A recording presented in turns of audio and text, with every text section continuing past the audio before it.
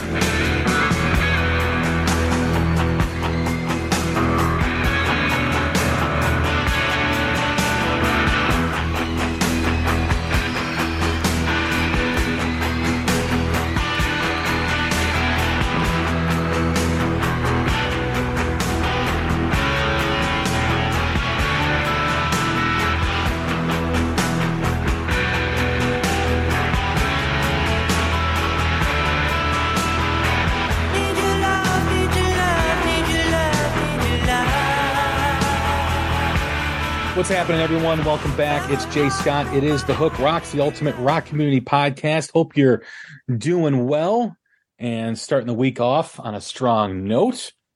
Just always make mention that we are part of the Pantheon podcast community. You can check out Pantheon Podcasts on pantheonpodcast.com and all social media platforms at Pantheon Pods. You can also check out The Hook Rocks on all social media platforms like Twitter, Instagram, and Facebook. Just search up The Hook Rocks. We are approaching our 400th episode and our 4-year anniversary and our 500th episode. I got it changed around. So, very exciting stuff. Looking forward to, hopefully, fingers crossed, the shows go as planned, and very excited about them. So hopefully they come through, as I am eagerly awaiting confirmation. But while you're waiting for that, check out some of our recent episodes. We just had Toshi from the Jimmy Kimmel Live show on the episode, or on the podcast. It was a great episode talking with him about his journey from Japan to the Jimmy Kimmel Live show and all the stuff like jamming with James Brown prior to getting the Jimmy Kimmel gig, and some of his side projects too as well. We welcome Zach from the band Abrams, a great new band out of Denver, Colorado, which was on many lists of the Groove Council for the 2022 Top Albums of the Year award, or rankings, I should say. So check out that. Zach was great, great band to check out. Great album. In the Dark is a fantastic album for 2022. And Josh Todd also joined us from Buck Cherry, Max Fry from The Lost Hearts, great new band out of Nashville. And some of our previous episodes that are worth checking out: Kip Winger, Richie Kotzen, Rick Nielsen, George Lynch, some great bands, the Weathered Souls, great new band out of Nashville too as well. Or actually, they're out of Texas, pardon me. But check out all those episodes and more, and we're bringing you a lot of great content here in June. And it's time for an episode here. We're a little delayed. It was supposed to release in May, but had some stuff going on. But better late than never, right? It's our live album review, our quarterly live album review, with our guest Rob in the Hood on Twitter. You can find him at the Recidivist, which will be linked in the show notes. So check that out too as well. But the album we're going to be doing is one of the, I think it's the biggest selling album for the band, and it's very common with a lot of these 70s live albums. A band that really couldn't capture the energy in the studio when they were recording their first few albums, and then came out with the album At Budokan. The band is Cheap Trick, and we'll be talking about At Budokan in length today with my friend Rob. What's happening, man? How are you? Hey, Jay, I'm doing really well. I'm glad to be back talking to you again. Also really excited because, since you're mentioning Abrams, the Denver Nuggets are on the cusp of possibly winning their first championship ever. So that's got me excited. Yeah, I mean, outside the Broncos, Denver really hasn't won a lot of championships. The Rockies, I don't think have ever made a World Series. 2007, they were close. yeah, it was like Todd Helton years and Larry Walker years. But I'm hoping the Nuggets win. I always like it when a new team that hasn't won ever. I mean, they're not a new team, so to speak, but a team that's never won a championship. I always like when a fan base is finally, able to celebrate something after their fandom for so many years. Yeah, my fandom of the Nuggets dates back to probably the late '70s, I guess. And the greatest physically gifted Nugget that ever played was David Thompson, who's unfortunately his career was kind of cut short. The top scorer of the 1980s was a Denver Nugget. Are you aware of that? Is that Alex English? It was Alex English. That's correct. Yeah. So they had a lot of really good to great teams over the years, especially under Doug Moe, who was really good about squeezing every last bit out of the talent that was there. But they never had a team that like dominated. And so this year's been pretty exciting. Yeah. And the fact that they've been able to do it in a small market is something. Yeah, no, it's good to see. I'm glad, like I said, that a team that's never won it is going to be able to fulfill something for their fans that they've been longing for so many years. Obviously, being a Cub fan, it wasn't their first World Series, but it was 116 years, until they won, or 108 years, I should say. They won in 2016 when they won the World Series. And, here I was sitting there at the time. What was it? I was 41. And, my son was 11. He only got to wait 11 years. I had to wait 41 years. And I know what that feels like to finally have your team win.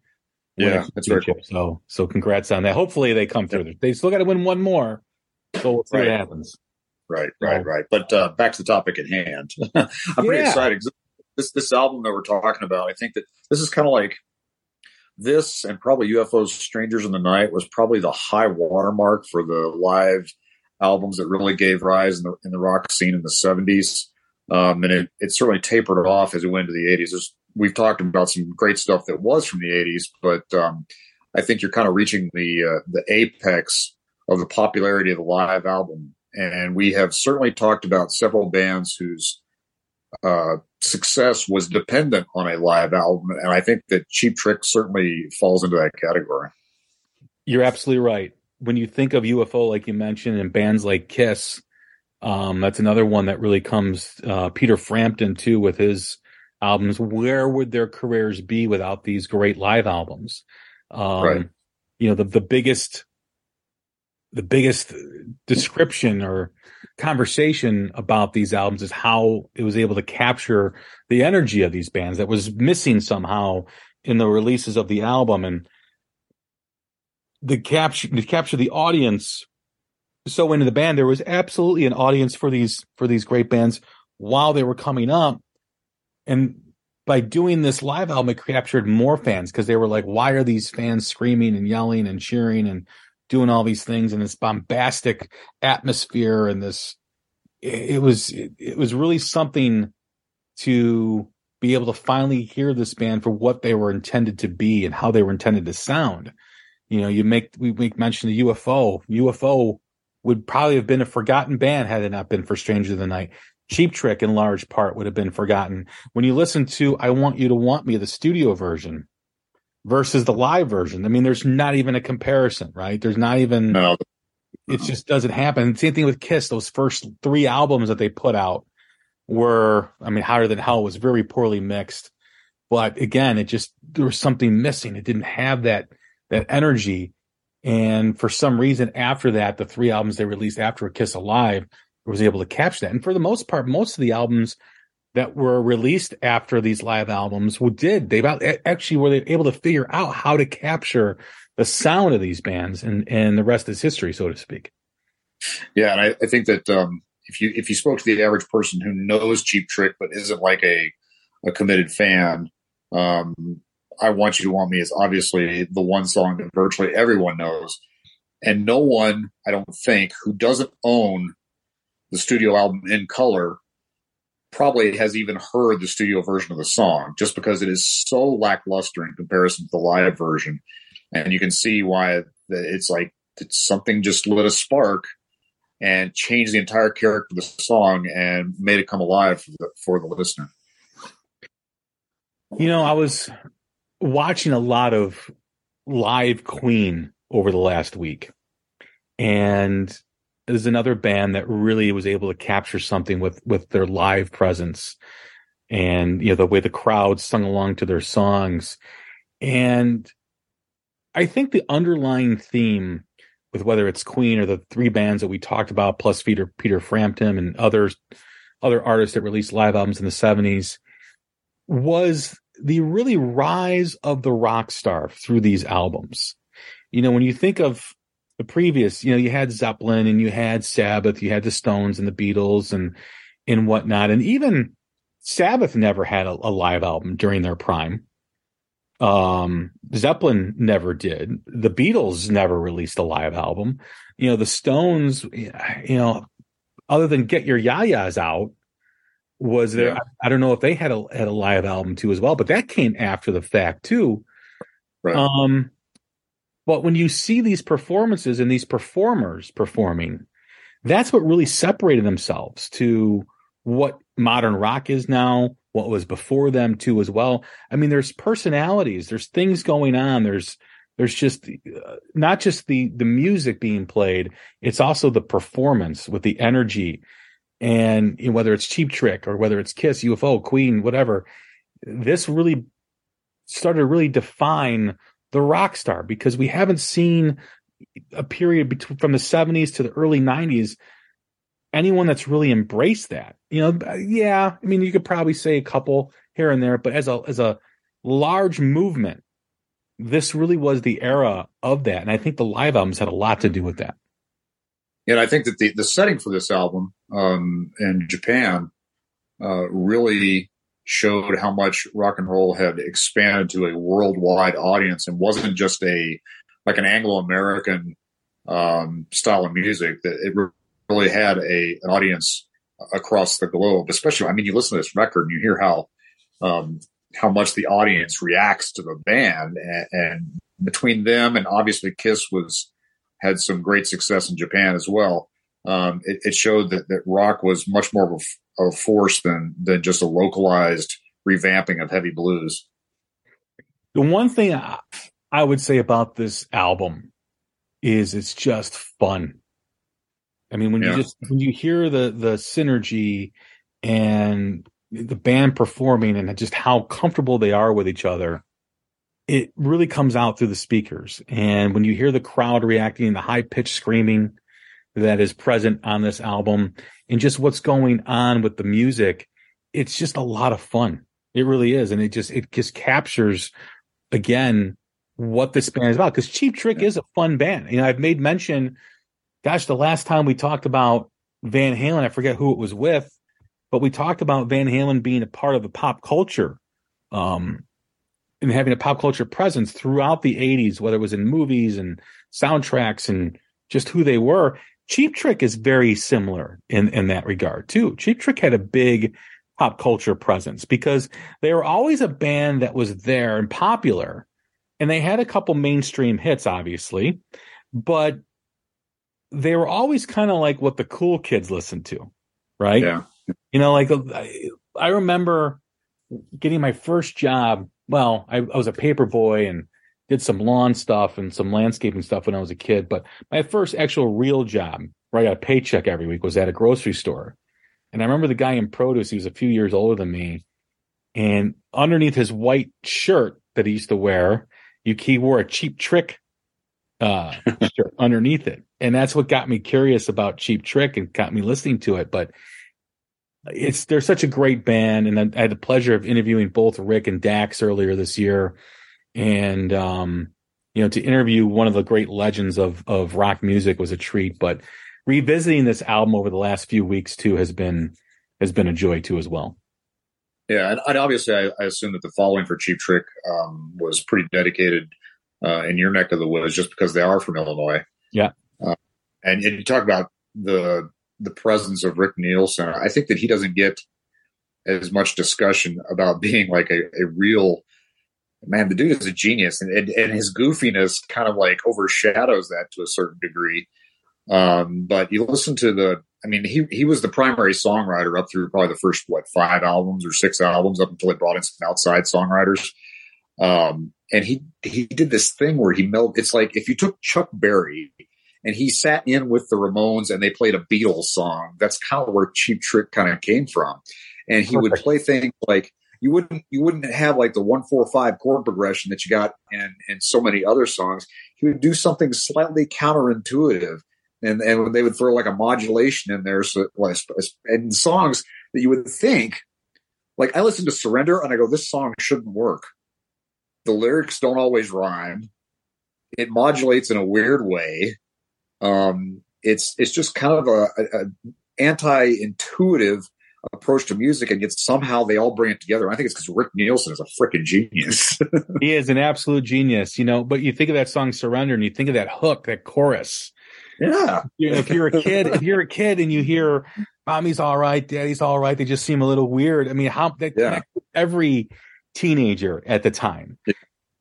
It's that's the genius part about it too, is that it's the lyrics and the way the music and the arrangement is very kind of odd and very different pattern, but then it's got that killer chorus that just makes everything right. It makes sense, makes everything make sense at that point. When you think of this, you think of Dream Police, which is another one, which is just a fantastic song. But some of their deep cuts, that's the one thing that's so frustrating about Cheap Trick is the deep cuts are so great, whether it's Big Eyes or Come On, Come On, or House is Rocking with Domestic Problems, Need Your Love, which is on this album too as well, California Man, Southern Girls, just a catalog of great stuff, great hits that really is not appreciated by mainstream and the masses. I mean, it took him forever to get in the Rock and Roll Hall of Fame, but you're absolutely right. Chuck Berry with the Ramones and the Beatles is a perfect way to describe them, because they do have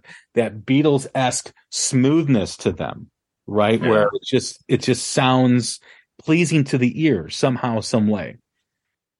Yeah, and I always thought it was funny. I heard somebody describing the album in color, the cover of it, and how you look at the front of it, and it's Robin Zander and Tom Peterson on the cover on their motorcycle, looking like every inch the cool rock star. And then you flip it over, and you got Rick Nielsen and Bunny Carlos sitting looking like complete goofballs, and it's this weird melding of the rock star and the sense of fun that they bring to it. That's just it works. It does, it really does. And like you said, a lot of the stuff shouldn't make sense, or the song shouldn't be successful, but somehow it does. And I implore anyone who's listening to this episode to check out their catalog, man. Some of their deep cuts for their first 6-7 albums, some really, really good stuff that you'll be surprised how good it is. And you may even recognize some of the stuff too as well. But getting back to the album, venue was Nippon Budokan, which comes, from the name at Budokan in Tokyo, Japan. We filmed on April 28th and 30th in 1978 and released in Japan on October 8th, 1978. And it wasn't until like 4 or 5 months later that it was released here in the States in February of 1979 on Epic Records. Just a great album, a great fun album, one that is a must own for every music fan. Yeah, absolutely. I feel like I've read that perhaps at least some of the recordings that you're hearing on this record were actually done in Osaka as opposed to just in Tokyo. I think they obviously used at least 2 shows to put together the final product, but I don't think it was all at Budokan, but I'm not sure what songs came from where. Yeah. Well, let's get into it. First song is a perfect opener for any live show for this band, and that's the short and sweet rock and roll song "Hello There," which has the first lyric, "Hello, ladies and gentlemen, are you ready to rock?" Which is, you're there for a live show. It's a perfect way to set up a show. I absolutely love the song. I wish this song was a little longer, both the studio version and the live version. But yeah, it's a great way to open up a set. Definitely. Yeah, it's got Xander's power as a vocalist to get everybody going in there. It's from In Color, which most of the first part of the record is from In Color. And one of the things I like about it, as you said, it's pretty short. It leads straight into the next song. And I always like that about live albums, when there's like no break from one song to the next. Like you pick the audience up and then you don't let them get a breath and they take it right into the next song. And right at the end of Hello there, you get a little taste of Bunny Carlos on the drums, which I'm a big fan of his drumming. I mean, I think that he's kind of like the complement to Nielsen's guitar playing, where it's like there are things that are familiar, but things that are not quite expected. And I think Carlos throws in like little fills that are almost like off time without ever losing the beat. And I think that, like, if you look at the studio track "Gonna Raise Hell," you can certainly hear that. But you get some of that in his live playing here, and then it goes straight into the second track of "Come On, Come On." Yeah, "Gonna Raise Hell" is a great song. You know, we often talk about guitarists and their phrasing. We never really apply that to a drummer, and I think that can be applied to Bunny Carlos, the way he phrases the beat and what he needs to do in the pocket too as well. Very underrated drummer, very subtle in his approach too, but a monster nonetheless. Yeah, and I'm pretty sure that Wilfred Brumley based his look off Bunny Carlos. So. There you go. And you mentioned, you know, the going right into the second song, which is "Come On, Come On," which is what I, mentioned. One of the songs I mentioned when talking about like their deep cuts. Another great song, absolutely fantastic tune. One of my favorite Cheap Trick songs. And glad that it saw its way onto this album. Yeah, and it's one of the things that I think you can make notice of from "Come On, Come On" is you can hear Rick Nielsen's backing vocals in it, which he's a pretty good singer, and nobody ever talks about him being a good singer. But that makes sense since he has like the gift for melody and a hooky line. And he does a pretty good job of all the backing vocals on this song. And I recognize that I'm sure that there are overdubs at work in various places, but there's enough energy in what you're hearing here that these vocals seem like they are contemporaneous with the recording with the audience. And so I'm just imagining him like pouring everything into his playing and singing at the same time. I'm always amazed at people that can do that. Robin is a fantastic singer. A fantastic vocalist. And what I think really sets him apart from a lot of his contemporaries during this period was he had a real vulnerability in his voice too as well. You know, like he had the range and he can hit the notes, but he had a little bit of a different emotion inflection when he sang. And, you know, whether it was angst or whether it was sadness or whether it was whatever, he was always able to capture that. And for me, you know, I always cite Robert Plant, Freddie Mercury, and Steve Perry is my top three. If I had to run out a top 4 or 5, it would include Robin Zander and Paul Rogers. That's who I would choose as my top 5 vocalists. Robin is such an underrated singer and a great singer. And the stuff too, as Cheap Trick went on with their career, you really got to appreciate what he was all about. Yeah, it's funny. He had he really had 2 almost completely different singing styles that he incorporated into songs. To where if someone didn't know the band and you were listening to the various songs, you might think that there were 2 different lead singers. I mean, one was kind of the more melodic, kind of sweeter sounding, smoother tone, but then he also had the ability to get like downright aggressive and growl at you, such as in "Gonna Raise Hell." Yeah. To where you can see that he's got a lot of flexibility behind his abilities as a singer. He does. And like I said, he really does capture a moment, captures emotion when he's singing. And more so, I mean, than a lot of other vocalists during that period. He just had a very elegant way of making you feel a song with the way he was singing. And I think it was a great match too with what Rick was doing and what Tom and Bunny were doing with the rhythm section. They just all had different ways of approaching the song, but they all came together, and it was very similar to what the Beatles would do. You know, all 4 of those guys had different approaches of how to approach a song, whether it was Lennon, McCartney, Harrison, and Ringo Starr, but for whatever reason, it all worked, and it shouldn't have when you think about it on paper. Yeah.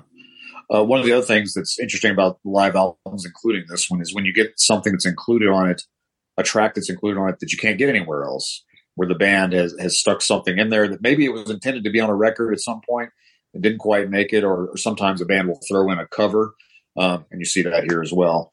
But when we get to the third track on the album, that's exactly what you got. You got an unreleased song that you can't find in a studio, and that's "Lookout." And I always get excited when I see stuff that you can't find anywhere else. Yeah, that is something that really does separate this from the other live albums released during this time, because I don't think there is another band that did this, that put this out during the peak of the live albums in the 70s, putting out a song or playing a song live that no one really knows. Yeah, exactly. And that actually gives some people incentive to go out and get the live album if they might be hesitant to do so, other than the fact that you shouldn't need incentive based on the energy on this one. Yeah, right. So look out, I think it was played during their early days, just never was able to make an album. But you always ask yourself why. If they're willing to play it live during these shows, why couldn't they find a place on an album? Yeah, you would think so. I mean, I know that especially when before CDs were really a factor, you had the time limitations that vinyl would have if you didn't want to go to a double album. And so I suppose you could always have this song that didn't quite get there because of the strength of the other material. And maybe that's the case here. I don't know, but it's sad that there was never a studio version of it that we could get. Yeah. On to Big Eyes, which is another great deep cut song. One of my favorites from Cheap Trick. Great tune. Great.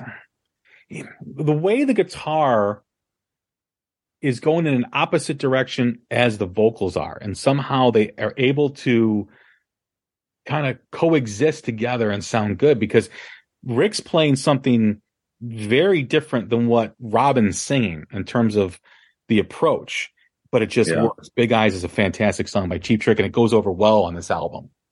Yeah, especially on the chorus. And now that we're talking about the song, this is one of those songs that get stuck in my head for days. Especially that chorus with Xander singing Big Eyes, and then the little palm muted power chords that Nielsen's doing underneath it. It's just it's very hooky, and I'm gonna have to listen to something else that'll get it out of my head, because now it's gonna be there. Yeah, again, if you're listening to this, Big Eyes is a great tune. Cheap Trick has so many great tunes other than the top heavy stuff for the big songs that you all know and love. But this is a prime example of, for whatever reason, some of these songs never punch through and the casual fans don't really know them. Maybe that's radio, the way the radio is, or just what the exposure is. But yeah, one of the highlights definitely for this album is Big Eyes. The crowd really reacts really good to it, and the performance is awesome.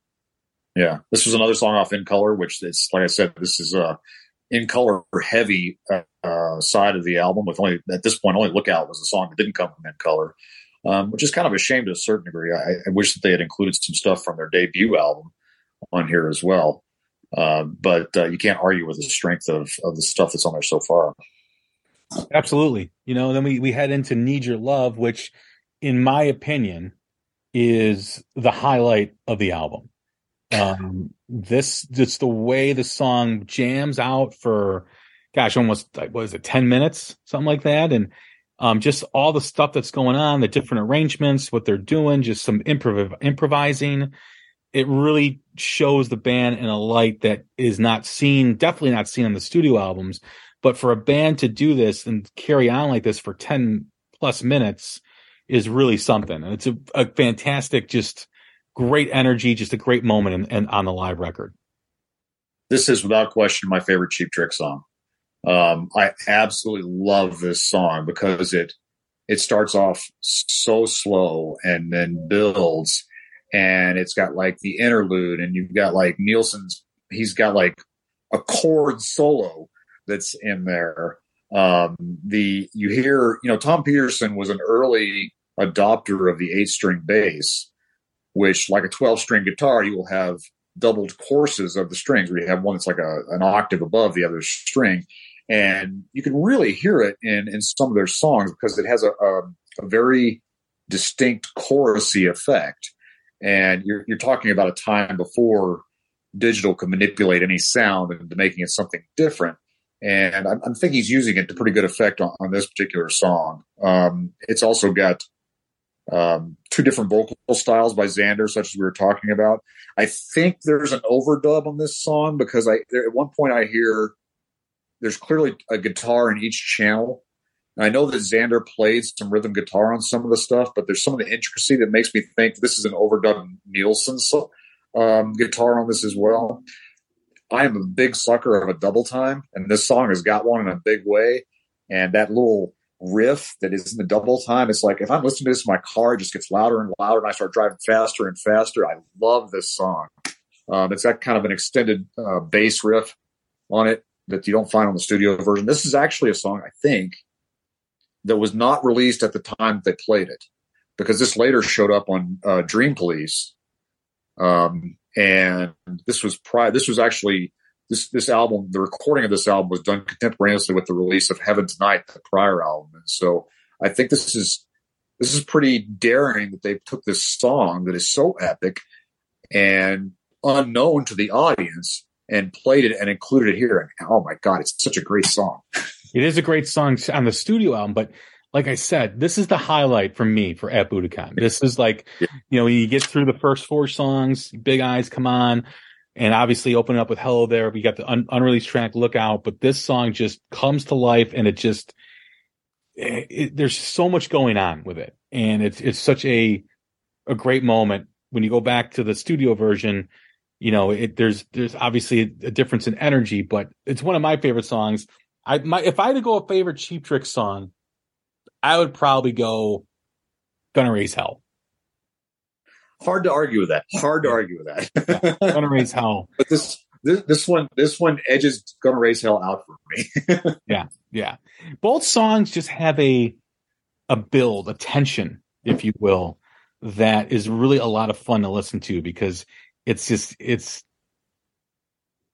Need Your Love just has this rising momentum throughout the song. Like it just keeps building and building. Where Gonna Raise Hell just has like this friction that has like a little bit of anger in it, but not all the way. Yeah. And it just stays in that place where it's just, and then when Robin sings Gonna Raise Hell and he growls, it's like that anger comes out, and you got that constant beat of, it's just great stuff. Go check out these songs, people. Listen, go on Spotify or wherever you get your music and go listen to Cheap Trick and then order the albums. They're all fantastic.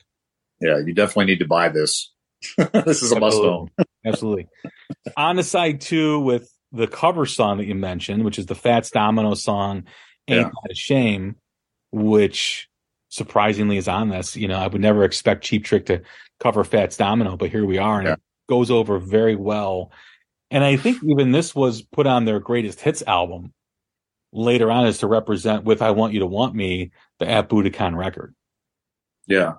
It's a great cover. I mean, it's a different character from the original song. They put their own energy and rock and rollness into it.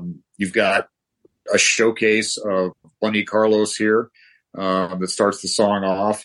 There's a missed beat in there where he misses it, and then he like just keeps running going without ever losing the tempo.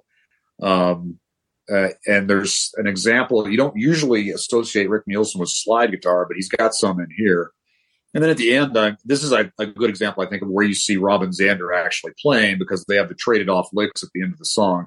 And it sounds to me like they sound different enough that I'm pretty sure that half of it is Zander, and then you have Nielsen on the other one. Yeah. No, I love the version. I don't believe they ever recorded a studio version of this either. No. But it's definitely, a great moment for the record too, something different. And when you look at Lookout, unreleased, Need Your Love, unreleased at the time, Ain't That a Shame, a cover, and then you've got another song coming up that we'll talk about that wasn't released at the time too. I mean, this really was a different approach to a lot of the live albums that had come out. And none of the live albums that I know of had essentially 4 songs at the time that are not on any album by the band. Yet here we are putting this stuff out, and maybe it made fans anticipate, I got to hear this album. It's going to have this track on it. It's got that track on it that was on at Budokan. I don't know what the approach was or why that happened, but it's interesting to say the least. It's that it did happen. So interesting stuff from Cheap Trick and why that happened. Yeah, it's and the audience is clearly involved. And there's enough.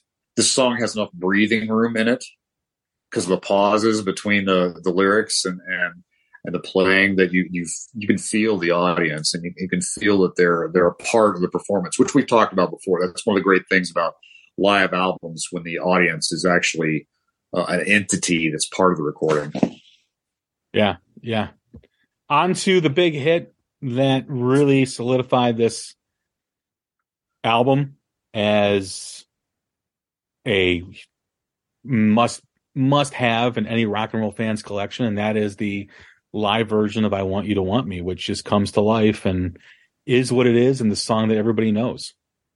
Yeah, the note, I've got my notes here that I took while I was listening to everything, and this sums it up for me. This is a million times better than the studio version that's on In Color.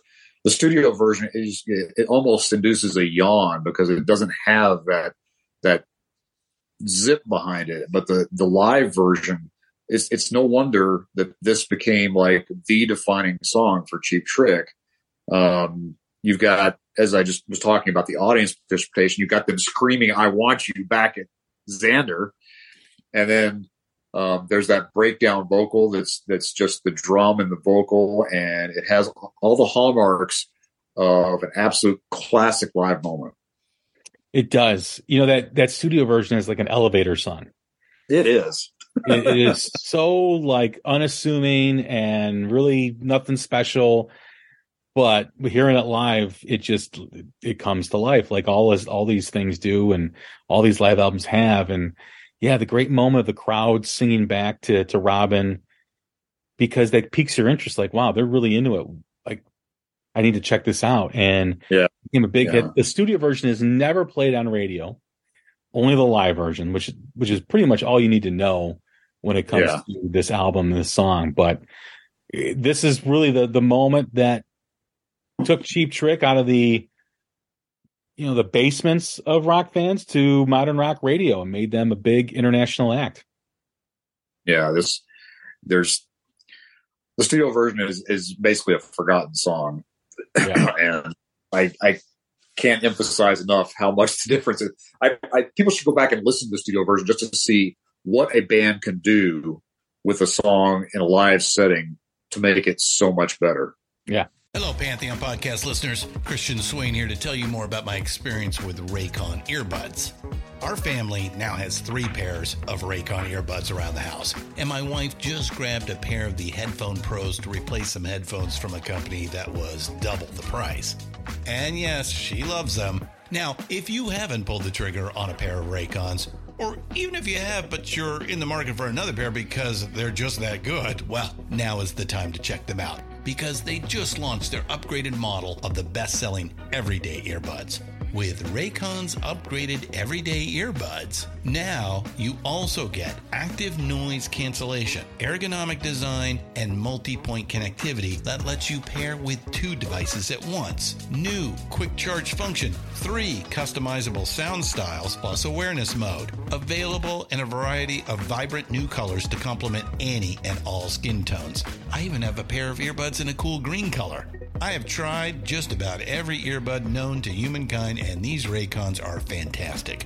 Seriously, if you've been wanting to check out Raycons, there truly is no better time. You're going to ask yourself why you didn't check them out sooner, and Raycon offers a 30-day happiness guarantee. So what are you waiting for? Go to buyraycon.com/Pantheon today to get 20% off your Raycon order, plus free shipping. That's right, you'll get 20% off and free shipping at buyraycon.com/Pantheon. buyraycon.com/Pantheon.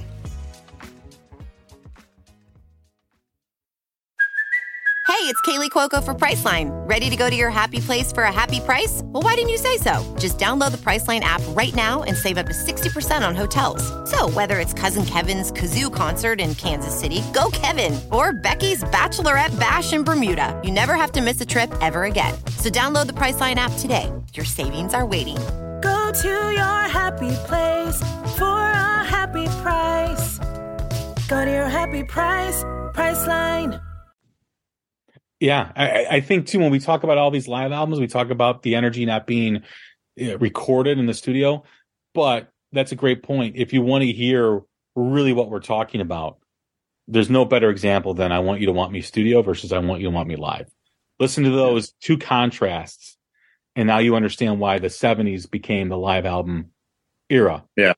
And, even with, we even talked about Thin Lizzy, some of the stuff that Thin Lizzy had, they were unable to capture that energy too. And hearing Live and Dangerous, it's just goes without saying that this was needed for rock and roll to really become the 70s become pretty much the most popular generation of rock, the most popular decade. Yeah, absolutely. And then you got the song being followed up with a song that ultimately became another big hit for them, was Surrender. Yeah, and Robin talks about this in the album. He's, this song is going to be on our new album. It hasn't been released yet. He says this, and they go into the song Surrender. And, for those who've ever listened to or watched Fast Times at Ridgemont High and other movies too, I mean, this is a pretty much, I think it's in probably like 3 or 4 different movies during like the early 80s and stuff. And that in itself too was able to help Cheap Trick capture some popularity and grow their audience. Yeah, this is where they actually ventured away from In Color and played something off of Heaven Tonight. As I already mentioned, you have some odd things about the song. You have the modulation where it goes up a half step during the course of the song. You have some unrhymed lines in it, which is the kind of thing that usually makes it hard to click with an audience. But if you listen to this song, if you know the song at all, and you don't sing along with it, something's wrong with you. Yeah. Especially when towards the end of the song, when they're screaming, "We're all right, we're all right." I don't know how you listen to that and don't join in. Totally. Great song. Great moment. I had this stray thought as I was re-listening to it about the keyboard. It's kind of deep in the mix. It's definitely present. You can hear it in the song. And I almost thought this almost sounds like someone was playing around with the sequencer version of things from Baba O'Reilly. And then they kind of like overlaid it into this song that's something completely else.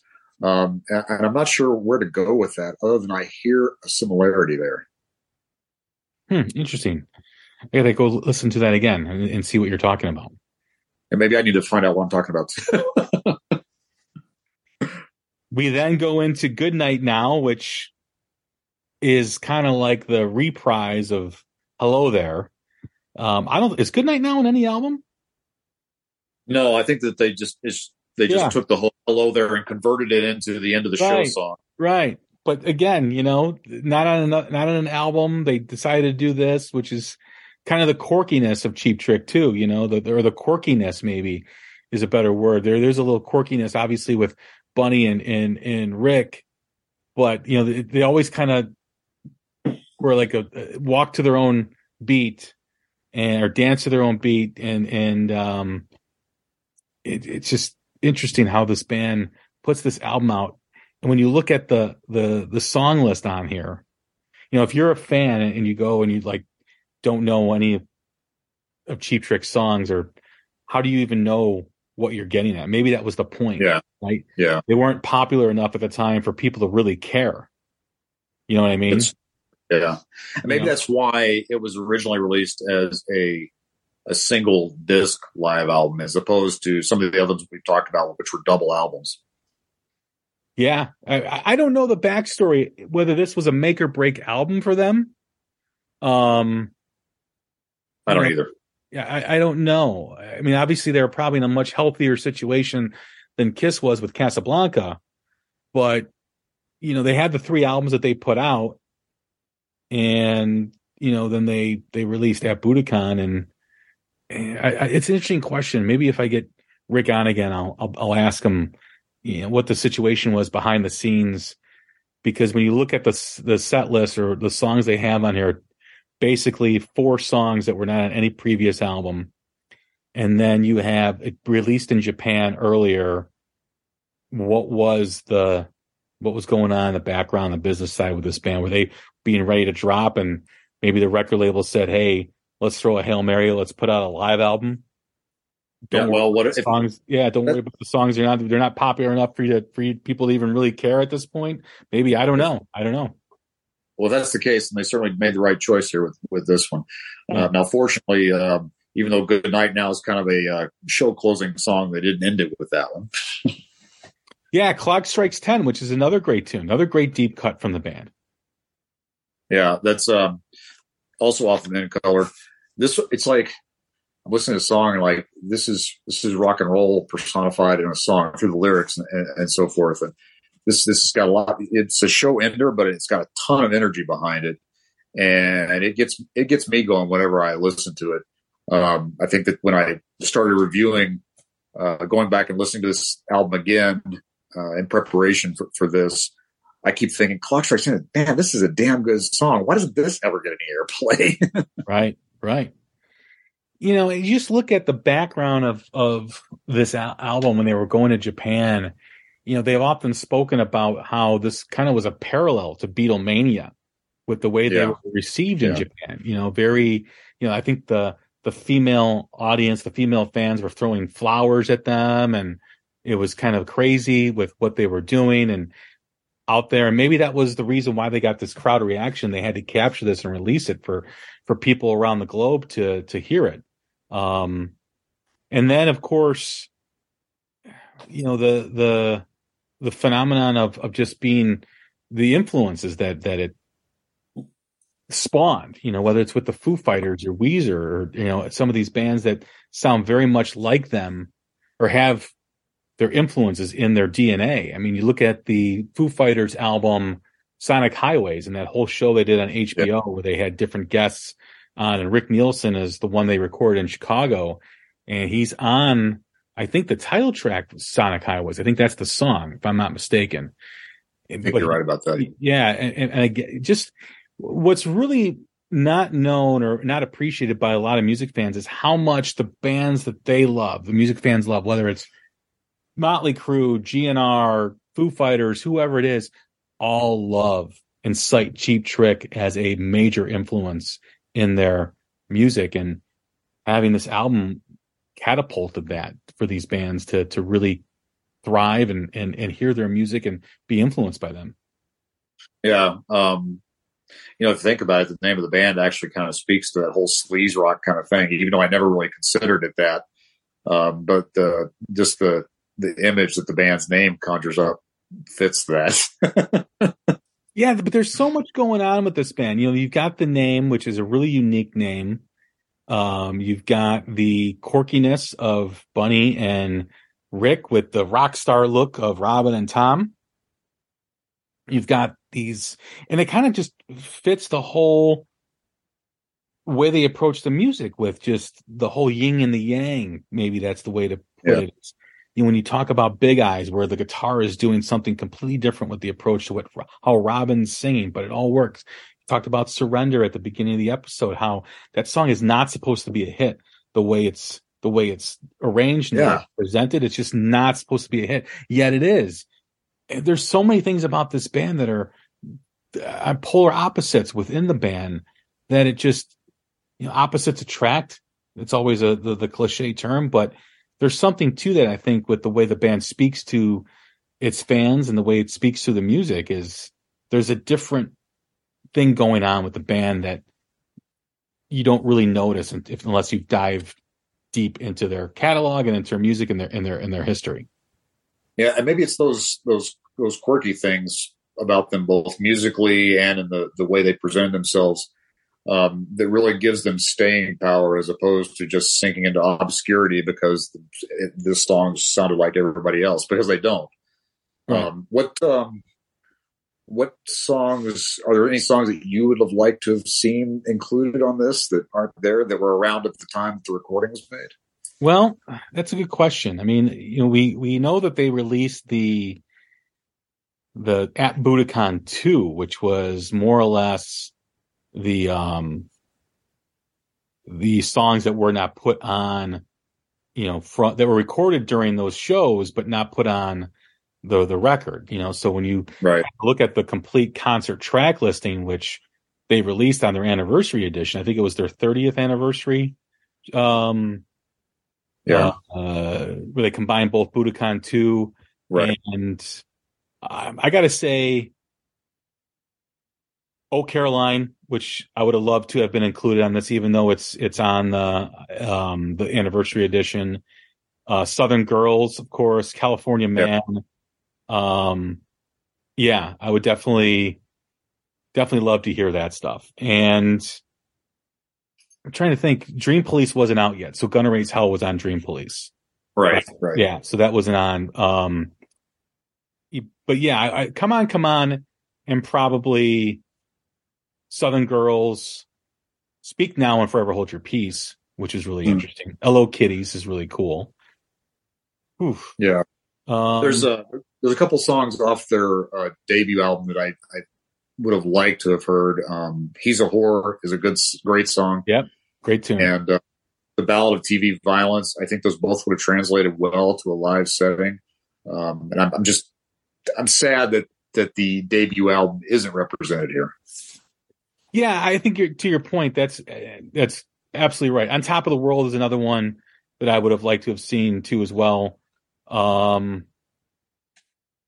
If you go back into, let's see, In Color, of course, is really heavily on this record. Right. That obviously with the anniversary edition, you get the Southern Girls and Oh Caroline. But off the debut album,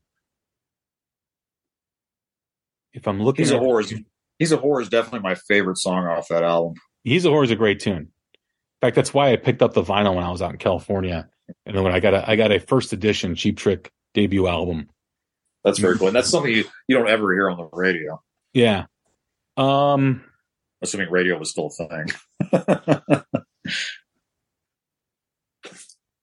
I would have liked to have seen Hot Love is a good tune, and Cry Cry. Yeah. But I don't know if they kind of meet the standard of being able to perform in an environment like that, just because those are both really deep cuts. Yeah. Every time I listen to this album, when I reach the end of it, I think partially it's the energy that's behind it that I stop paying attention to the lapse of time. Every time I reach the end, I think, damn, that's short. And it's really kind of a standard length single album, but it just feels like it goes by in a blur. Well, when you compare it to the other live albums, it really is. Yeah. I mean, UFO Strangers of the Night had how many songs on that album? Yeah. It's 15, 16? Yeah. And when you're talking about like Humble Pie's Performance, another double album with, especially with some longer songs on it. But these songs are all, with the exception of Need Your Love, these songs are all fairly short and radio-friendly length, even though I would advocate that Need Your Love should always be played more often. I would like to know what the story was behind this album, because there's a lot of things that are different than what was standard at the time with the record. And I just want to know, was this a Hail Mary from the record label? Like, man, the 3 albums that you've put out just really are not connecting. Go down to Japan. Let's record this live album. See what happens. Who cares what songs are on it? You're not that popular for even people to care. And let's just do it. And it worked out in their favor if that's the case. I don't know. Again, I'm just speaking to just reading the tea leaves, so to speak, of how this album was laid out and presented versus what was going on at that time, and what was pretty common for a lot of bands who were facing, losing their deal, whether it was Kiss. I think Thin Lizzy was possibly going to lose their deal too with Live and Dangerous, especially American distribution, because they just couldn't connect with in America. UFO was another band that was just more or less underground at the time, and then just blew up and became the biggest thing in rock, along with Kiss in 78 was that released? 78 on Strangers of the Night? Oh, I think it was 79. 79? Yeah. Yeah. So it makes me happy that, as we mentioned, I think before you started recording, I am happy to see new live albums come out. Most of them are for lesser known bands. But obviously I have a love of the live album as a form of connecting with the band. And the fact that it's not completely dead makes me extremely happy.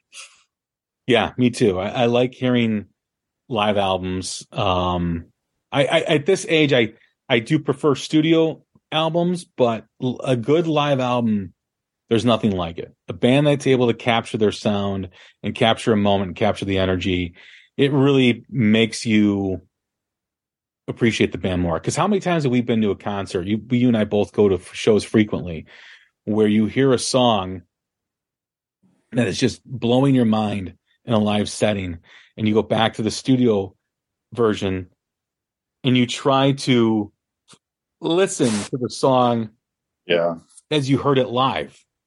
Yeah. Right? Like you're trying to hear the liveness of that. It's hard to do. It really is. Yeah. As you're saying that, I have a song that came immediately to mind that I have seen played live twice. Both versions were slightly different and both differed from the studio version, and I was just completely blown away. The song is "Then Came the Last Days of May" by the Oyster Cult, which is a deep cut by them off their early stuff. And if you listen to the studio version, there's not much in the way of a solo that really does much for you. But I have seen them do it twice, where I just sit there in complete awe of Buck Dharma as a musician, and they take the song not just to the next level, but way beyond it. And so there are certain songs that you cannot have a substitute for the live performance. Yeah. A lot of bands these days, though, don't like to do it because a lot of things are tracked. A lot of things are pre-recorded. It's very hard for a band to have that confidence to do that. I think back in the day, bands really earned their stripes by being pure, live, and authentic. And you wanted to show that to your fans. Whereas now, does a band really want to put out a live album and have people dissect it and say, that's being tracked right there? That's not real. So that's something to really consider. I think a band of in today's day and age that would benefit from a live album, because I think everything is authentic up there, is Rival Sons. I think Rival Sons would definitely benefit from having a live album. Yeah, they certainly have a deep enough catalog that they could put together plenty of selections for a live album. And when probably about a year or so ago, when you and I were talking about what bands would be ripe for a live album, that was one of the ones that immediately came to my mind as to this. It's really needed to kind of like underscore their catalog to this point. Yeah, but there's a lot. It's a different world. There's a lot of differences between now and then, obviously. But this album, again, one of the staples of the 70s live album era. It's an album that every rock fan should own. And whether you're a casual Cheap Trick fan, a diehard, or not really into their catalog and not something that you listen to, I think go listen to this and then go listen to their studio stuff and listen to their albums. And there'll be songs that you've never heard of that are really catchy, that are really good and very simple, but complex at the same time. But that's the beauty of someone who knows how to make it complex, is to make it sound simple. And Cheap Trick is the master of that. Yeah, absolutely. When you hear something that you've never heard before, but it sounds familiar to you, that's when you know you've got genius at work. Yeah, it really is. So here we are again at the end of another live album quarterly review, or quarterly live album review, I should say. And man, we've done some really good albums. We just, obviously wrapping up the Cheap Trick album. We've done UFO, we've done Judas Priest, we've done Maiden, done Kiss, Humble Pie, Thin Lizzy. Anyone I'm forgetting on there? No, I think those are the ones we've done. Yeah. I know there's a couple that you've put on the votes on Twitter several times that I know you'd really like to do, that being Motorhead's Hammersmith. No Sleep Until Hammersmith? No Sleep Until Hammersmith. Do that. Yeah. And then I know you'd like to do Live Killers too. So those are both great albums to talk about. So I'm hoping we'll get to do those at some point. Yeah. I think I'm going to include AC/DC If You Want Blood on the next one. Great choice. Turbo will support that. And man, if I had to choose another one, maybe Get Your Yayas Out by the Stones. Still, I'm telling you, man, you gotta get on the Allman Brothers track. I gotta do that. Absolutely. Yeah. Well, Rob, man, it's been a great episode. Thank you again for doing this. Always a treat every quarter when we do these, and until next time. Thank you, Jay. I appreciate it. I love talking about these things. Everyone, hope you enjoyed our discussion on Cheap Trick at Budokan. A great live album. Go get it. Go listen to it. Like I said, check out the anniversary edition, which has got all the tracks recorded during these performances.